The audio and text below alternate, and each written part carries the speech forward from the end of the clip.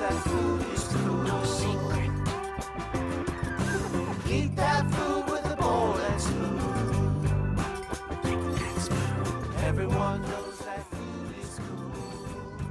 No secret. This is with Bowl and Spoon, and we're here today with Lisa Freeman. You want to introduce yourself? My name is Lisa Freeman. I'm a Black urban farmer, and I have a unique type of farm located in Manchester, which is central to $500,000 homes and subsidized housing. So I play a unique role in our community in meeting the health needs of a very diverse community. You do, and you do a great job of it. You are also an author. Is your book out yet? I am an author, and they're trying to contact me, and I keep putting them on hold because my story is so unique. And the name of the book is "We Don't Want to Beep on Our Street." We don't want a fucking farm on our street. Thank you. That's better. And it tells the story of how a prominent leader in my community made the decision. She made the decision to tell me what she didn't want on our street. And I'm a homeowner and a landowner and a business owner on that street. And my response was, I didn't ask you what the fuck you wanted. And so from there, it created a hardship and some political blocks, some political snubs, some political shenanigans. And I gotta love the shenanigans. Gotta love them. And some barriers that were kind of hard to surpass. But then with the aid of a new mayor who saw the need, the political climate changed. And our farm, it had to go through a lot of challenges, city planning, a lot of challenges. And we went into the deepest throes of hell itself. And called zoning? Yeah, called zoning. And we reemerged as victors. And I am very happy with that. And we've begun the process of building. And it's bringing a renewed hope in the urban center where it was once minority Black people, a community of minority Black people who had been redlined, meaning that they couldn't own homes in certain areas. Banks would not lend to them, and so they were like cattle that was corralled in certain areas with substandard housing. They just weren't able to be homeowners. And then to add fuel to the fire, there was a national bridge building campaign in the nation. And then they came in and tore up and divided the majority of African American communities and tore down the African American businesses. Well, all businesses, Black, white, Asian, all businesses. They tore down our commercial corridor and left us kind of homeless, restricted, and denied. And an area of supreme disinvestment, and we were cast aside. That was right after the civil rights until probably today. We still don't have a commercial district. We don't have restaurants. We do not have a coffee house. Talking about Manchester. Community of Pittsburgh, yep. But it's an up-and-coming neighborhood, and now we're faced with gentrification. And me, myself, I'm a Black gentrifier. Most people can't digest that fact, but I am not born and bred in Manchester, and I bought a home, and I bought a condemned home, and I brought it back to life. But I'm invested in my community. I go out my front door, I greet my neighbors, I know their names, I'm invested with the local public school. Anything that's happening in my community, I'm very well aware of and involved. Where, there's different levels of gentrification, and generally most people think it's a bad thing, but there's different levels. And that's the really good point. Can we define your definition of gentrification? Well, because I think mostly it's the way I think about it is that people are being, the people who live there are eventually going to be priced out of the neighborhood. But it seems like you calling yourself a gentrifier really, I wouldn't do that because I think like you're saying, you're investing in the community and in your community, your fellow community members. Most people think gentrification is a loaded word. It's a triggered word. And gentrification is often used as a weapon against white people. And in most... the word. Yeah, the word. Out there, yep. But there are a lot of benefits, definitely a lot of benefits, but to the detriment sometimes of Black people. So Black people who were redlined, and then the bridges came through and destroyed the buildings, and Black people weren't able to own homes or get a mortgage in these communities. They had to suffer with crime and drugs and shooting and violence, and they suffered through all of that. And now these communities have become prime communities, and people from the suburbs want to come in so they can be close to the cultural center, down through all the amenities with the sports stadium. It is. It's like, 5-minute bike ride into Right. town. So we have a huge influx of people now who's noticing Manchester, as well as people who are forecasting on that development of the Esplanade, that high mixed, I don't know how to describe it. I describe it as the Ferris wheel fantasy and their man-made Blue Lagoon, which is another tourist trap. It's kind of like an extension. I view it as an extension of the casino. Yeah. It's going to be like other things that go along with people that like things, like Right. tacky things like casinos. Right. Or people who have money. Touristy, bringing in, people that I wouldn't want to hang out with necessarily. Yeah. But whatever. I mean, that if you have money to spend, but unfortunately they came in with this guise that we're going to help Manchester. And they were only interested, in my opinion, with Manchester's low income designation. They were interested in achieving those extra tax perks, those extra write-offs, those extra benefits of associating itself with a low income neighborhood. And all this development they're building they have no interest of the Manchester itself. It's Perhaps not, residents aren't going to be able to go there. No. I mean, they won't want to go there. They won't afford to go there. Probably not allowed. It's probably going to be a gated community with high scale condominiums with designer businesses, and if Blacks, there's no agreement, no community benefit agreement, nothing, no mandatory employment for minorities or businesses, absolutely nothing.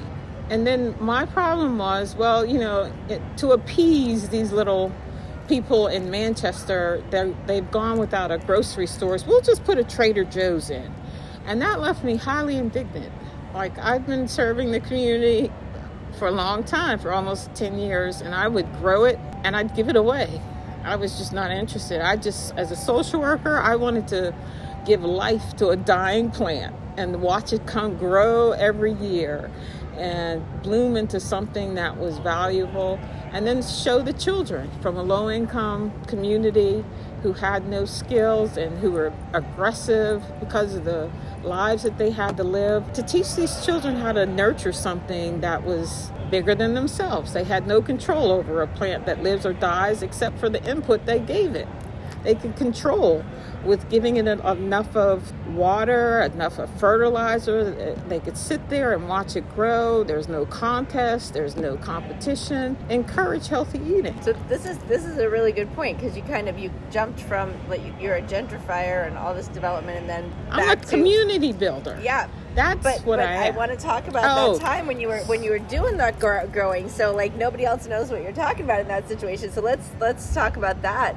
The garden. So you moved to the north side and you started a garden, yeah. So I moved to the north side and I started a community school garden in a partnership with the poorest school in the Pittsburgh Public School District, and that was Manchester Elementary.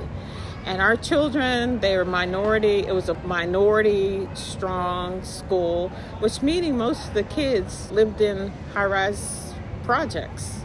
And they had to learn how to survive. They were witnesses of domestic violence and drug abuse and shooting and violence. And when they come to school, that's how they respond. They grow up in trauma. They're going to act in trauma. That's just their way of all they know. And so we use that community garden to soften their approach, to learn how to work as a team, to learn how to nurture something, to learn how to build pride in their particular plant or their particular classroom plot.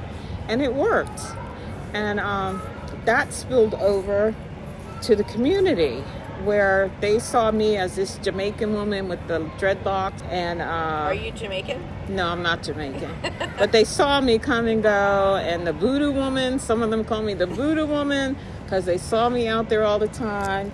And then they realized, she's With here. The plants are voodoo? That's the No, magic it's just me that with the Jamaican. Oh, gotcha. Okay. And they knew I wasn't originally from the community, so they didn't really know my take. Gotcha. But then they realized I was invested and I'm working with the kids. So they gave me space, and ultimately they became our garden stewards. They championed and protected that space. And then to my heart's, that's one of the greatest things I did. I won over the drug dealers, and they became my waterer. Like, you're not doing anything. Come and water these plants. And they'd call me Miss Lisa. Someone got Miss Edmond's baby watermelon. Someone took it out the garden, and they became the protector of the children's space. And then the drug trade moved because Miss Lisa, the Jamaican woman, the voodoo lady, she's over there. She don't want to hear all that bam, bam, bam. And all that weed smoking, drug dealing, loud music, things that we consider like, thump. That gets right to your core. Yeah, it does. That is really... But they respected me enough to this is her thing, and she's old enough to be our mother.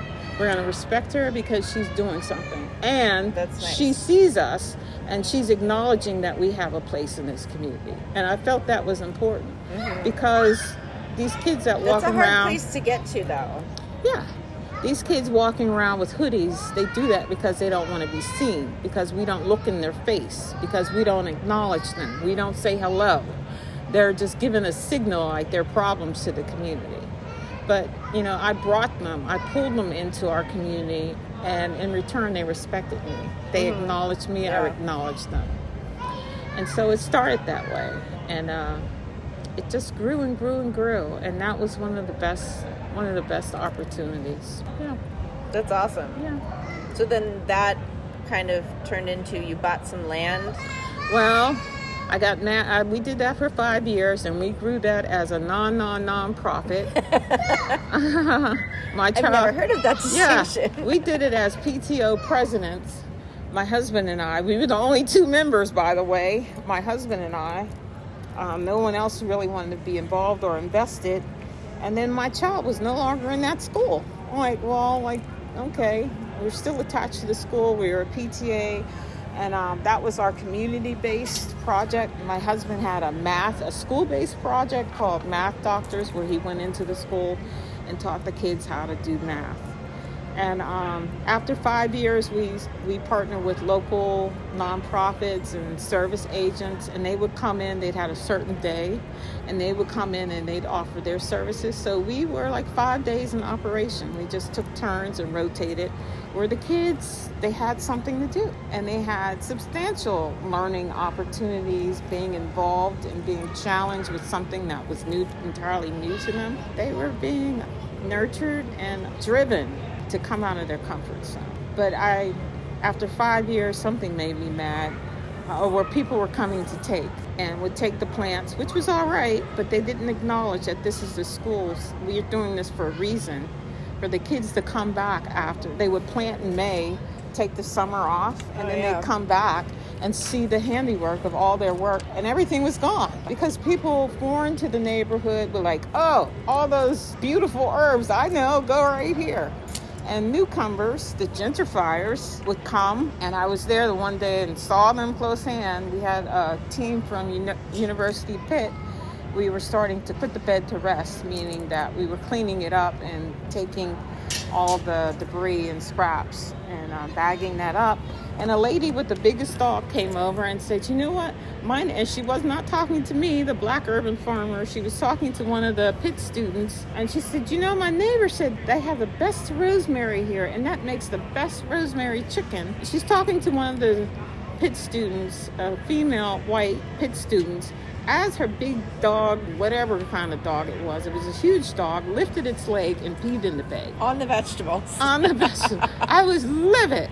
I'm like, that's a gentrifier who doesn't know anything about their community, didn't know where she was going and why this was so important to the community, did not ask.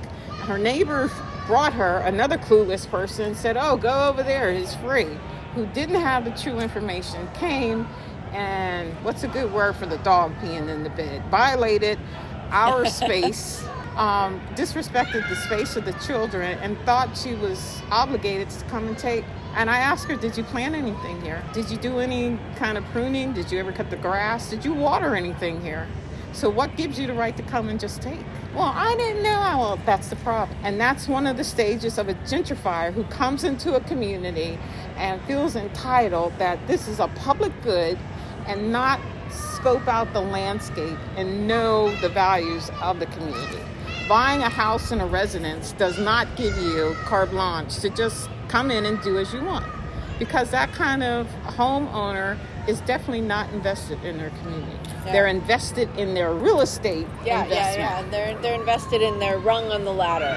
Right. And so they're interested in whatever goes inside their front and back door. Their resale value. But not in the community. Yeah. And not in forming relationships. Their relationships come to them for wherever they're coming from. They often don't encourage building relationships with their neighbors or even knowing the neighbors' names. Yeah. So that's what we think of when you think of a gentrifier. Right. But not everybody coming in is on that level. There's different scales. Yeah. Good. So you had this garden. I left. And then you left. Called it quits. And then my CDC said, oh, don't leave, because it was beautiful. And we had developed a documentary. We had developed a relationship with Heinz Endowments and the Bill and Melinda Gates Foundation. Wow. We had developed a relationship with Pittsburgh Public Schools, and they would meet with us. That's how important it was, our voices to them. And everybody was kind of aware of it, like, oh, okay, well, I'm sorry this happened. We'll give you another a plot over there, and there's a fence. And that was all a guise and a ruse to get us to go on property and build up again, which we did, and developed another beautiful, most people thought it was an art exhibit because of the types of beds that we used. I quickly learned that this was a ploy to get my attention, and that the intentions of the CDC was not pure. And they were going to sell me this property, and this whole entire property is yours, and that wasn't the case. And they never had intentions of selling me the property. And I knew it was vacant, and it had a beautiful fence where I can control who came and gone. And that was the issue. It would stop people from just picking at random. Although we had a shelf on the outside of the door, we would put all our produce out there. People knew they could come and take. So it wasn't like it was prohibited. We just didn't want people ruining the plant. Right. So people still got the benefit of what we were growing for free. You just didn't want them like grabbing a tomato and then ripping off the plant accidentally, because people don't know how to pick stuff. Yeah. But when they wanted something, they're like, still, you should have observed that this is for the children. But we didn't. We found that food insecurity was prime with our senior citizens, and they would be out there all morning taking what they needed, and that was fine. And we developed a relationship with an intergenerational, and we learned all kind of things, like how to cook okra, how Miss Edmonds is the centenarian. So much knowledge there. Yeah, definitely. It was beautiful. So we moved, and then I bought some property from the city. It was a huge warehouse that was condemned, and I bought it, and people couldn't believe that I bought it. It sat and rotted. Why did you buy a building? I bought the building with the original intent. My son is on the autism spectrum, and at that time he was about 12 or 13, and the walls of this building, they were so unique and beautiful, but the roof had caved in. Well, several of the roofs had came in, and I'm like, oh, but the walls. Like, I wanted the children of Manchester, my son, to have an outdoor safe play space, because children who are disabled or considered special needs, they don't have any place to play that's safe and confined and where they can be themselves. So I bought it for that reason. But then it was so far gone that I had to end up tearing it down. And we continued with our garden theme, and we built that up. So the demolition of a site is pretty expensive. It was very expensive. It's over 10,000 square feet, and the building took up the entire over 10,000 square feet. And as a social worker, did I say that? I'm a badass social worker. And people invite me to be sitting here and learn about this program, sit on this board. And I had researched it. And I thought, well, every nonprofit has a community component where they have to serve the community in some way. And I don't know how my brilliant mind started this one, but I thought about Job Corps. And then I had a relationship with Job Corps. Job Corps is a federal program that they offer job skills free of charge for youth, I think up to 21. And I thought, well, they have a community component where they're challenged to give back community services. I'm like, oh, they have a heavy machinery component training. I'm like, I wonder if I could get them to come out. And just like run it into this building a couple times. And that's what happened. They had and they said, wow, are you kidding? I'm like, no. And they're like, yeah, we'll come. They like, love the distraction. Yeah, do you know what the students learned on a computer using a joystick? Oh my God. That was how they would manipulate the controls in like a dumpster or I don't know, whatever the heck. And we get real life. And they brought it down, and those students had a ball. Little like bulldozers and stuff, They had the full experience of being in a live construction site, and they had a female there, and she was badass. And I'm like, look. Cool. And it was a win-win, and they loved it, and we taped that too. And then that got them with the Department of Transportation, PennDOT. That got them a significant award. The show that they did community. Oh wow! Who did the show? Is it a production company? Renee Rosenstiel. Oh, She wow. did a taping of it, and then I sent it to them. They told me that they were having, but I was doing it anyway just to say thank you to them. But then these federal partners, sponsors of Job Corps, they said, oh, they're coming in. I'm going to show my tape that day. And I did show it, and it was a really, really, really nice tape. And they got significant funding, so they added, I think, two additional classes. Oh, that's great! Yeah, very cool. Well, now you and I met. You never were like a participant of the Adopt a Lot program, but we met through my work at the city, and I've seen. It was supposed to be through the Adopt a Lot.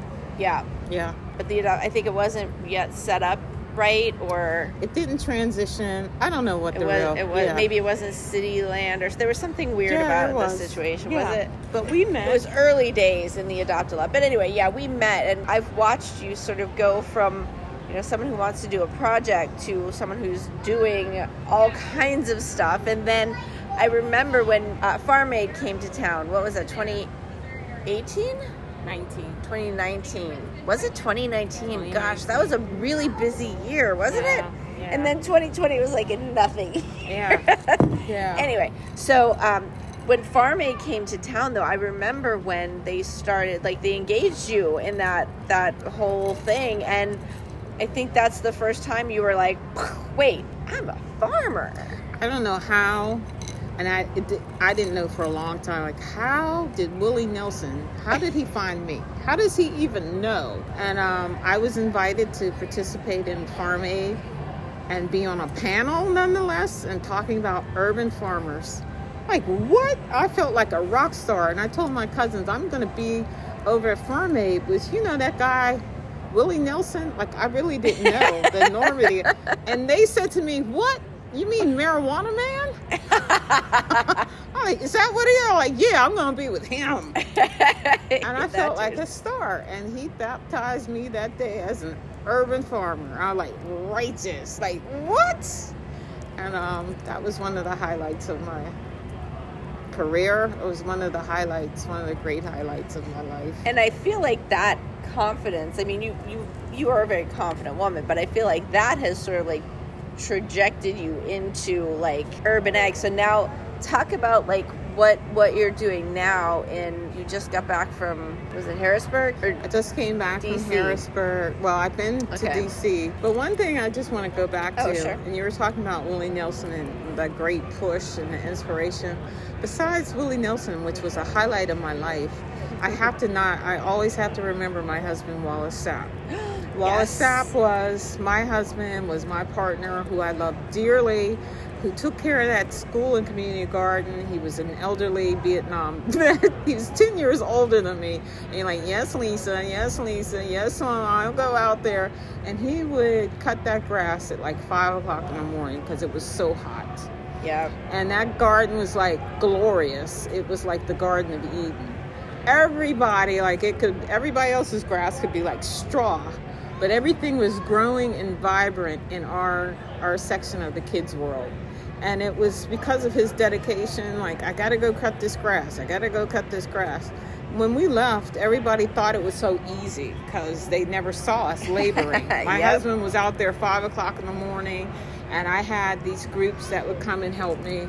So they never saw that part. All they saw that was just vibrant and rich, just like the Garden of Eden. And it was beautiful. And then a few years ago, he was diagnosed with terminal cancer. It was already terminal. And at our farm, after we tore down the building, right in through there, I also was unemployed. And in order to sustain this, I had to be employed. And I went to Bidwell Culinary School. And I became a chef. And I began to learn about all these herbs and fresh vegetables, produce that I was giving away.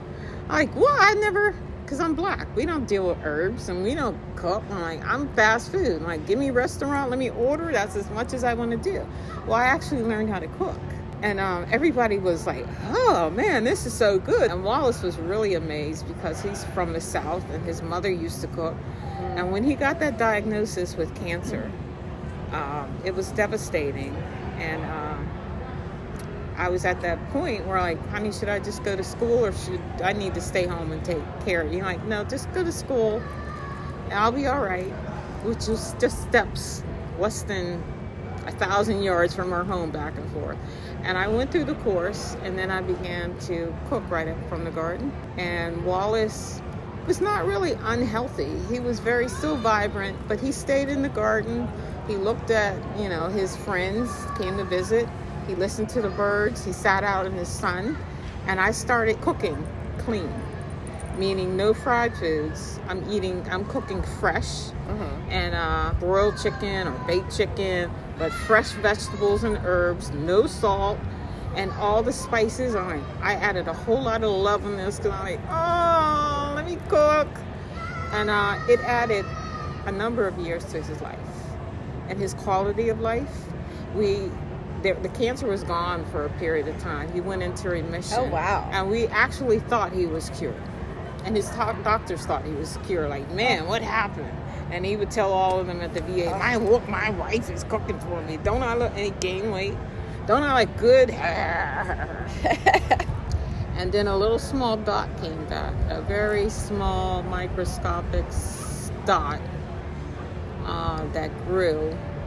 And then that terminal diagnosis reignited.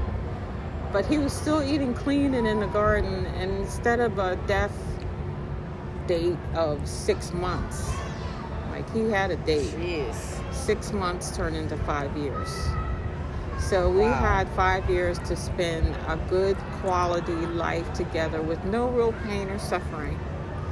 But his last 2 weeks, it went so fast, it was amazing. But he never suffered. He never was in pain.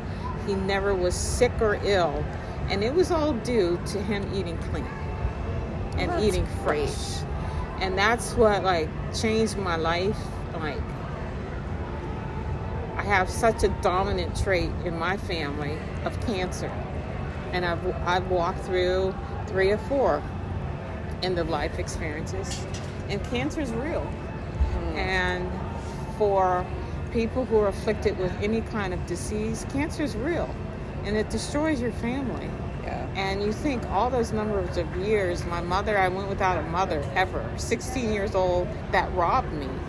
It robbed me of a grandmother. My children don't have a grandmother, a great-grandmother. It robbed them. It robbed us of a lot of time with close relatives. And I just want to be in the garden so I can help our community eat better and live longer. So was Wallace around to see Willie Nelson call you a farmer? He dropped me off. He didn't stay because it was way out in the sticks. When you got home, he was cheering for you. Oh yeah, he was. Oh, that's good. He was amazed. We did a few good, amazing, unbelievable things while we were together. And now, fast forward, we're here in I don't want to go too fast forward. We're here and we're building a store. We've gotten major grant. It's not that many years though. We're talking like 2018, 19, 20, pandemic. Yeah, he died in in 2021. 2021, he died. And I went through, I won't say, well, it was a shock to my system. And I just didn't want to be around people. I didn't want to plan. I didn't want to do anything. I had to go through this valley of death. I couldn't even imagine. Yeah. And I had to kind of regroup and think, what am I doing? And I took this time. I got a grant through the Sampson Foundation to give me like a sabbatical. As a farmer, I wrote a sabbatical. Like, who does that for? And they actually believed it. I'm like, okay, we'll give you a grant to give you like a time to like get your finances, your business together, and you're developing this and this and this. We'll pay you to kind of like subside for a year. And that's what I did. And I spent that whole year writing grants. And that whole year, it was amazing. I think I might have wrote 5 or 6 grants. I was awarded 5 of those. Oh my God. One, yeah. Every single one. Yeah. And so I raised over $300,000. And I'm like, whoa, you're there, champion. And the biggest one, the major one, was from USDA. And that was for $175,000 to build a grocery store in our food desert community. And yes. My application I expressed my indignation of a huge multi-million-dollar developer coming in and doing this giant tourist trap when I'm right here and they're just going to throw us Trader Joe's. And I've been here all along. And they heard that. I'm like, she has a track record. She possibly could do it. We believe she can do it here. That's awesome. And now they're building. And I'm overwhelmed every day. It's unbelievable. And that's the really exciting thing to see. It's the speed at which that building is going up and the reality. Like once you got through the painful, what did you call it? Purgatory. Purgatory of zoning. You came out the other end and went bam, like put it up. Take that. Yeah. What's next? What's coming up here? Well, we're in the process of building it, and I have to tell you about the process of building it. Okay. So we've come full circle, and that was a beautiful moment from when I was a school community, voodoo lady, Jamaican woman. I worked with a lot of other students in our SIS program, and that's Community Intensive Support Program with youth, primarily young men, who've had some kind of juvenile court experience, and they often walk around with ankle bracelets. And my friends who were drug dealers at the farm who became my friends and stewards over the garden. And unbeknown to me, it was never revealed, they were just people who were helping me. We're neighbors. We live in Manchester. Fast forward, when we broke ground, there is, I have an Asian engineer, a black lawyer, a black architect, a white general contractor, and he hires from the community. And there are specifically 2 black men. And when they were out in the community, it's like everything stopped. Those drug dealers who I worked with like almost 10 years ago as children, one of them, like, oh my God. He's one of the builders? His father, who was in federal prison. Uh-huh. He's now working and showing back to the community like there is restitution. Oh, wow. There is hope. So, and these people who like respected me then, like, look, she's hiring from the community. We can see us. We can see ourselves. That's awesome. And this father, like, he's one of us. And, she's giving back to this community. She's restoring hope where people didn't have the ability to buy them homes. They didn't have the ability to restart their businesses because we were just prohibited. No investment in our community. And that's giving people hope. And that is what I'm most proud of right now. And so the store, today I'm partnering with a mentor. And today I learned about security, about store layout, about branding, and chefs. Do you have a name for your store yet? I don't have a name. I have to get a name. But my biggest thing is that they're building so fast. Like, this is coming up real fast. Like, oh no. I haven't learned layout, store layout, like how, and I like learned it today. One of my friends like, this is how you do it, Lisa, and I can hook you up with so and so from General Mills. She's a store and a layout. This is what she does, as long as you don't do, like what? That's cool. It's been like really, really nice. How many square feet is your shop going to be? It's in square feet. It's almost 1,000 square feet. Okay, so that's a pretty. It's nice. Small little space. It's small, nice, but yeah. when I was in there, I'm like, I think this is more than we have. Oh, I know it's more than we have right now. Like situated in such a way that inside it's a store, but it offers you a lot more, and it offers. And I'm thinking about this approach, a membership approach, so that you're not getting just shopping experience. You're getting healthy cooking and eating. You're getting exercise. You're getting meditation. You're getting Zoom. You're getting these farm-to-table dinners. It's giving you access to everything healthy. So the building isn't taking up the whole space on the site? No, it's not taking up the whole space. Okay, what else is going to be on the site? On the site, we have you said it's 10,000 square feet, and this is 1,000 square feet of the store, and then maybe storage. Right. So the fence that I built that was on the outside has now moved, and we have a commercial greenhouse that will be open. And then some of our displays, that will be inside and outside. So people can have the full experience. If you're not coming in the store, then you're still, you shop. And then we have a meeting space.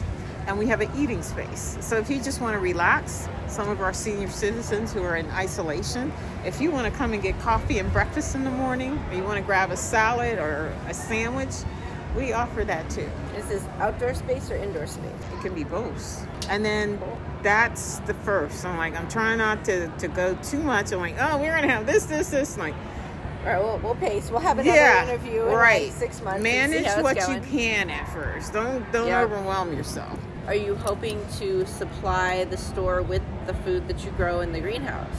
The greenhouse will supply some of the food, but that won't be nearly enough. Gotcha. We're partnering with local area providers throughout the Pittsburgh region. We're partnering with a lot of value-added producers who are farmers, but they create their own sauce and whatever, dairy products. So we're trying to incorporate small businesses in every way to support small local businesses as much as we can. How do you reckon with like a lot of small local businesses in order to, survive, need to have a relatively higher price point than the offerings in a grocery store? So how are you reckoning with that and with your community as far as like anybody who can't necessarily afford it? Well, we also take EBT. Okay. We do online offering, and then we do delivery services for our elderly. So there's we're trying to overcome as many barriers as we can. We also have a meat supplier who's a local butcher who's very excited to partner with us. So we will be providing that. Our price point, when you're a small business owner, you have a number in mind. And generally, it's not at the same level as a big brand. So we're going to try as much as we can to keep prices low. Yeah. But we have to be competitive. But we realize that my target market is both people who have means and people who don't have means. So we're trying to balance that as much as we can. Yeah. It's tricky. Yeah. I think I probably mentioned this to you, but have you talked with Diane Schenk from Hazelwood? She's a little shop over there. I have, many years ago. And also Ebony Evans from Farmer Girl Lab. Yeah, we're buying some of their produce. Oh, she took over my spot from years ago. So she's going to be supplying like one item, and I think it's collard greens. But there might be other opportunities to support other things. I'm just trying to create space for as many. Was that the site that you were trying to adopt? Yeah. At the beginning of the adopt lot? That was my site. There were like 4 people through the years who have tried to adopt that. And then they lots. quit because it wasn't as easy as they thought. I tried. If you ask Ebony, I figured it out.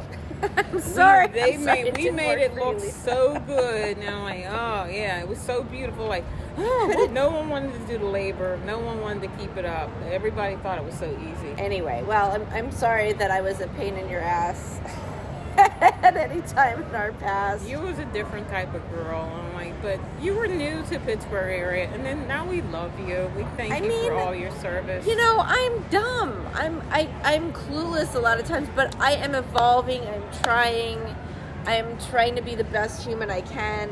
You were following rules. You were oh God, it sucked. I did not want to. You were. I figured it out. I needed to know the rules before I could break them. You know, like any artist, right? You need to know the rules before you can figure out where you can break them. Yes. And your role was don't get to know the people. You just do what we say. That wasn't you. I dropped that pretty quick and found myself and found my way. I'm really glad that we're friends now, and I'm so excited. Well, let me tell you this. This comes with a price. Being the first, like the Food Justice Fund. So I advocated real hard on that. I kept their feet to the fire because that was initially for BIPOC people, Black, Indigenous, people of color. That was originally how it was written. And they were using ARPA fundings, the American Rescue Program. And they kind of like moved away from that. And I challenged them. And they said back to me, well, it's implied. Like, how is it implied? Well, because of the zip codes that we're targeting. I'm like, oh. Just very subtly, like zoning. Oh, no. But like, opposite. Right. You have to make that known. There's no implied anything.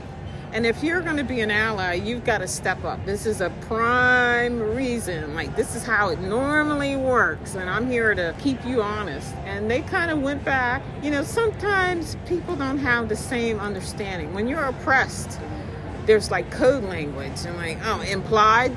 That's a code. That's a trigger for me. So being a Black person and an older person, like, I've seen a lot of tricks of the trades.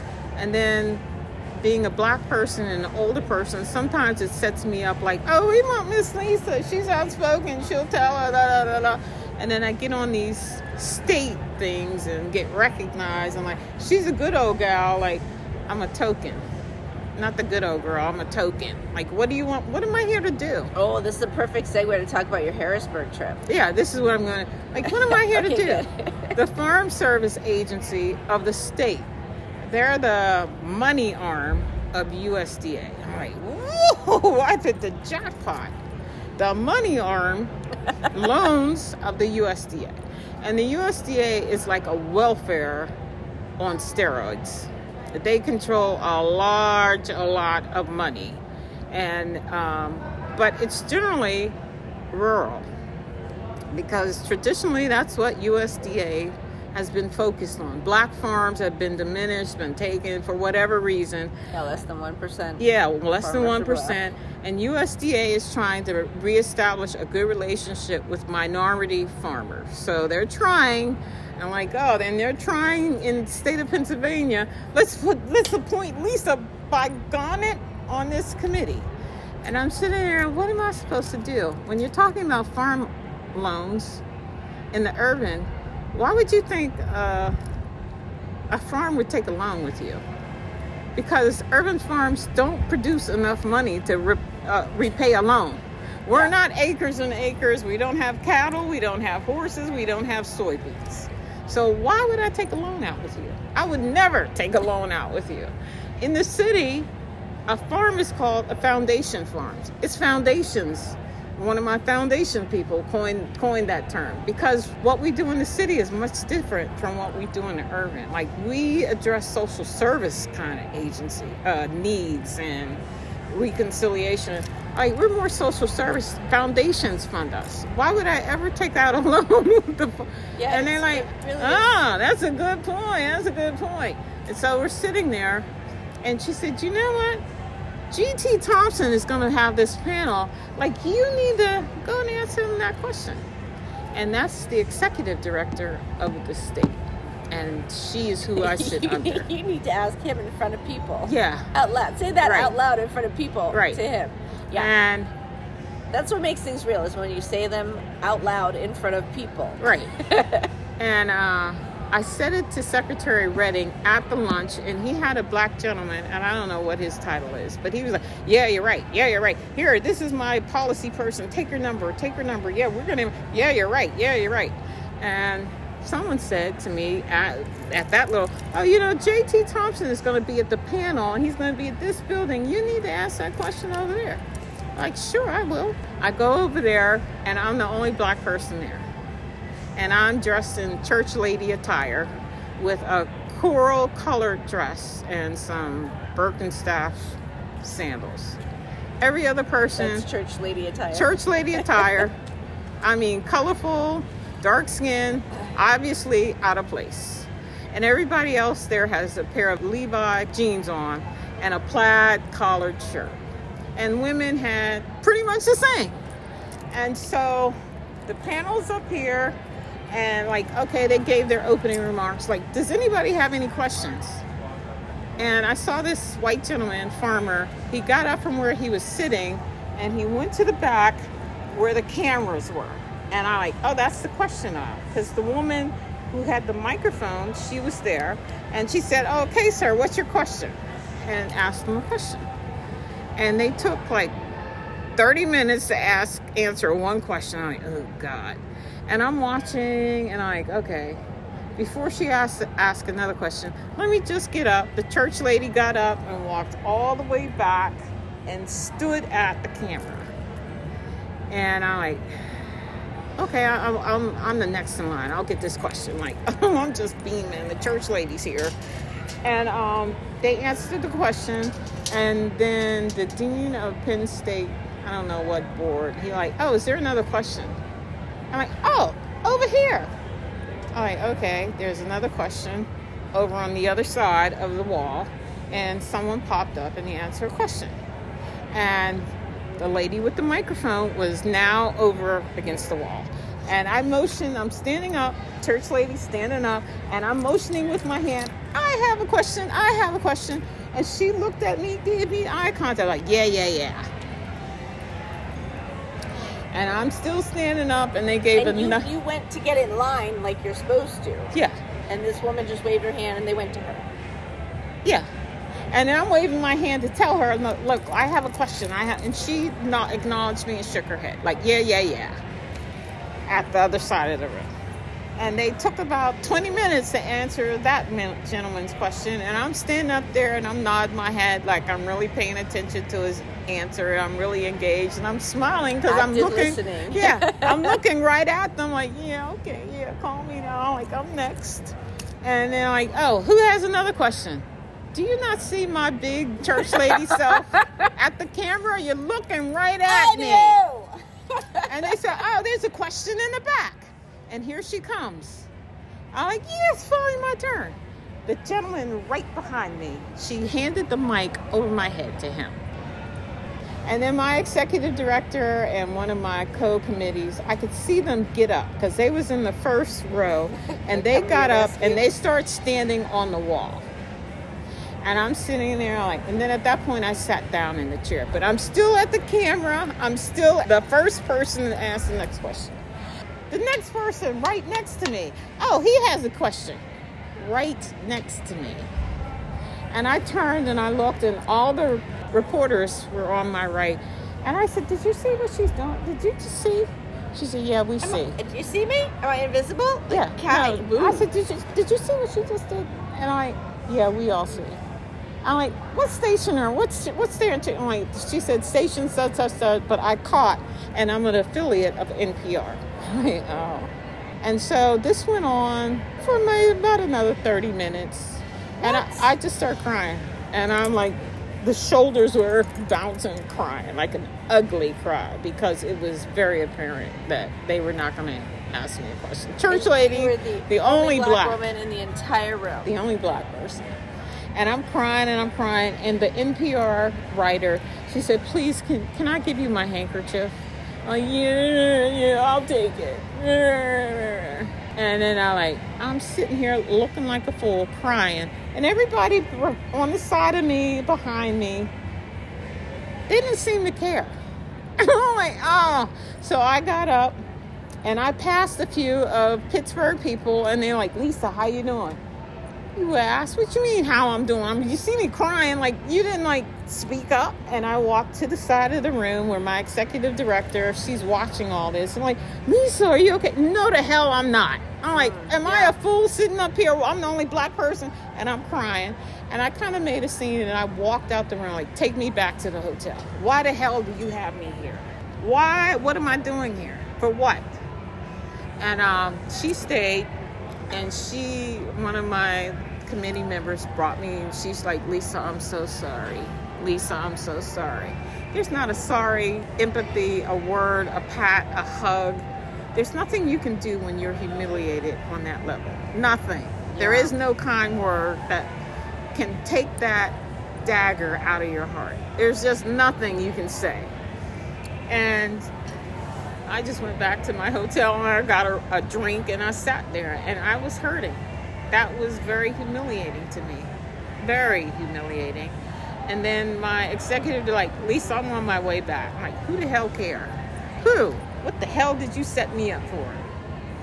And then I got a call from JT Thompson's office, and I didn't take that call.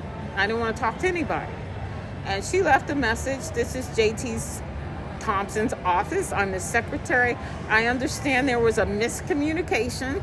And if you like to talk to JT Thomas, he can arrange to meet you today or at another time and get your question. And I didn't leave a message. And and my executive director, she came and she told me that she confronted him, and that, yes, she saw it was very obvious. It was very rude. And she like, Lisa, I'm so sorry. Again, there's nothing anybody can tell you when you're humiliated at that point.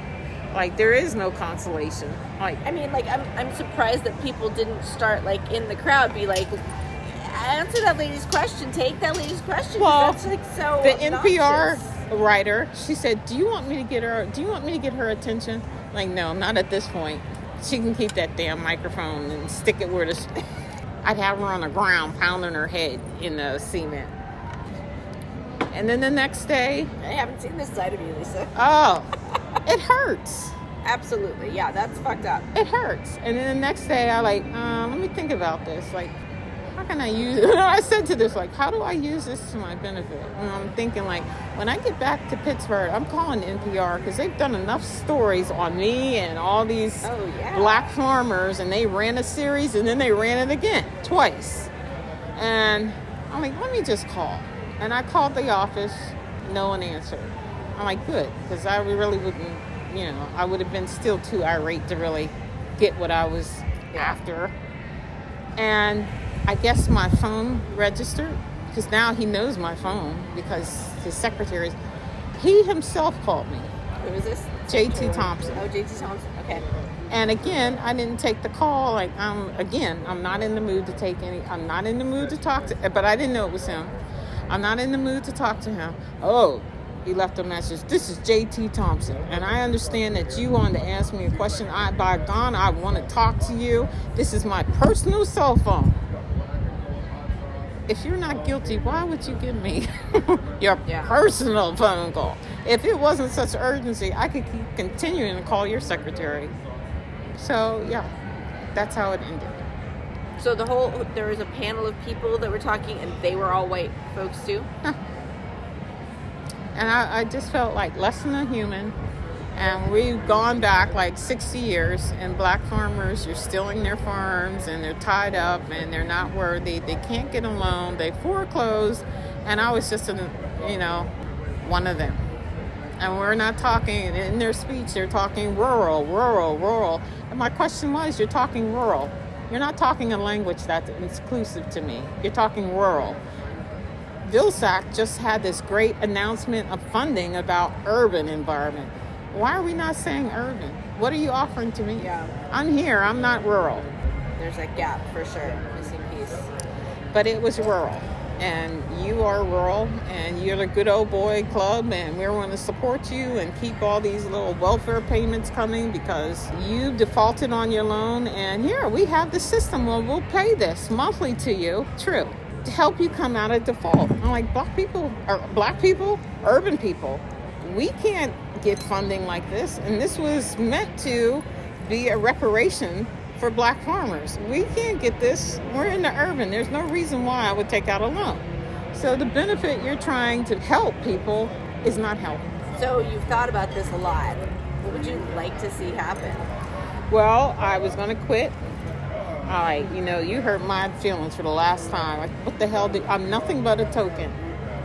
You just sat me up here and want to take pictures with a black face, and I'm blacker than black, and give the impression that you're progressive, that you're really doing something new and exciting. And look, we have a black face here, church woman, church lady, black face. In the meantime, they did what they always do, and they ignored the black person in the room.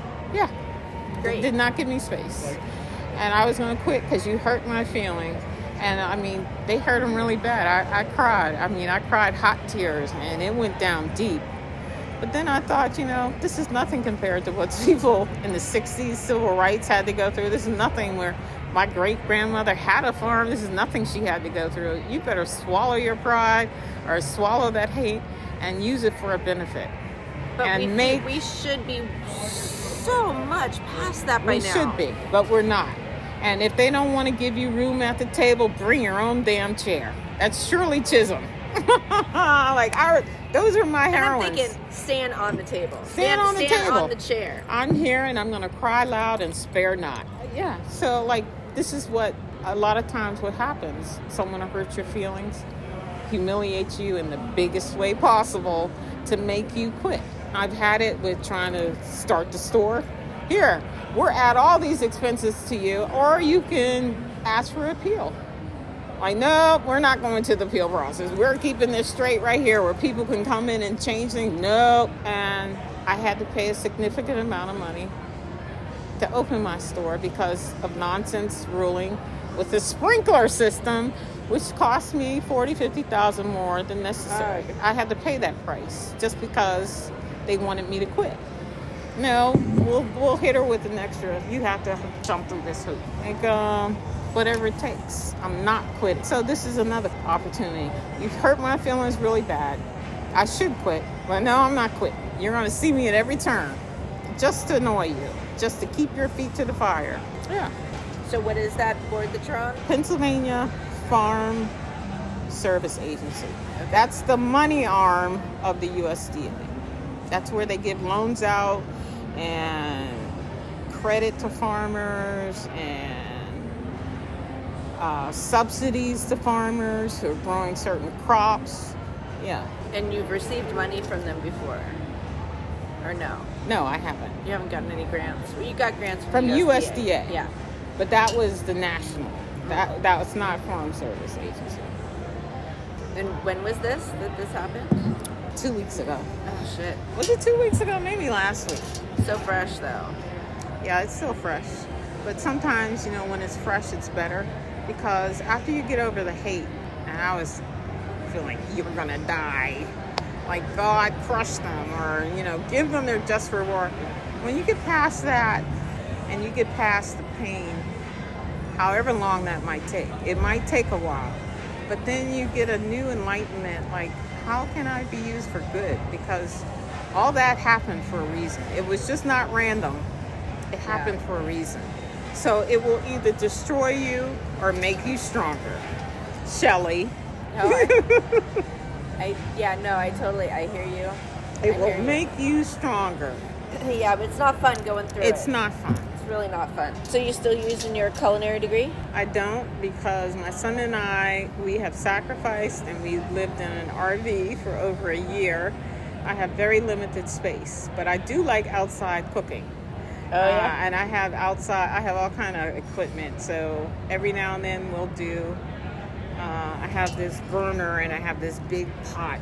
I call it my African pot. And I can cook a large amount of food. But it's just my son and I. And I have an outdoor smoker, which I'll use occasionally. But it's just my son and I. I can't be cooking all this for me and him. And I have a tiny refrigerator, so I can only store so much. But we have been enjoying takeout food and restaurant, but you only can eat so much takeout. Yeah. What are your favorite places? Aladdin. I like that Mediterranean diet. I love beans and rice. Love it. I love tasting new spices and types of food that I wouldn't normally eat. Fast food, like that's no. McDonald's, no. Did you ever go to Chateau Benet? Yeah, I went there. I wasn't really.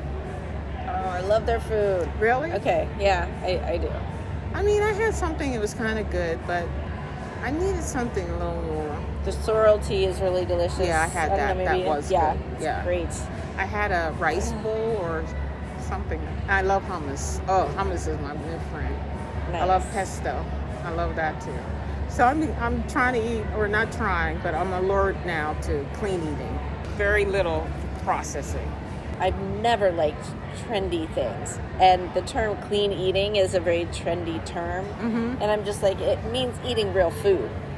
It does. Whole food, which is unprocessed food. Yeah, Michael Pollan wrote a book years ago that was something about eat food, not too much, mostly plants. And that's kind of the definition of clean eating. Yeah. But the whole clean eating kind of, it also infers that other people that can't do that are dirty, and that's a real negative connotation. So I don't know. And plus, it's a trendy thing, so I just such a red light, like steer when I away say from. Clean, I'm generally saying not fried, not fast food, not floured and battered and fried.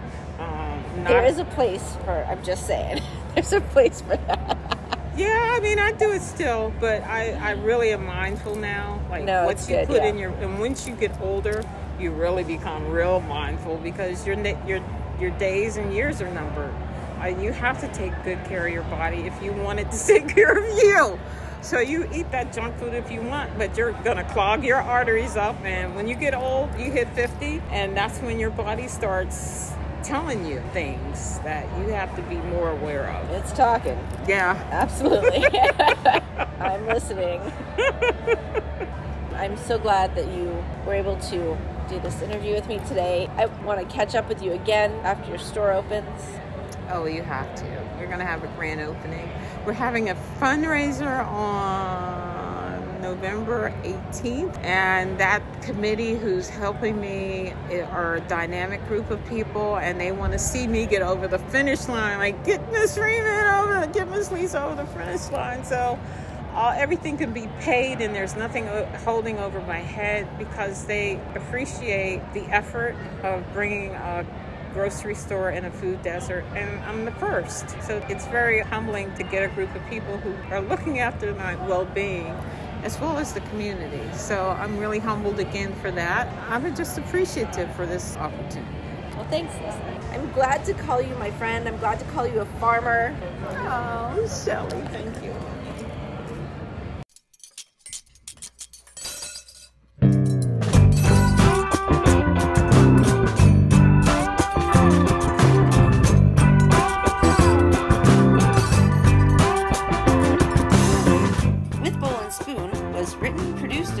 By me, Shelley Day. Original theme music is by Paula Breeze and Friends. Thanks for listening.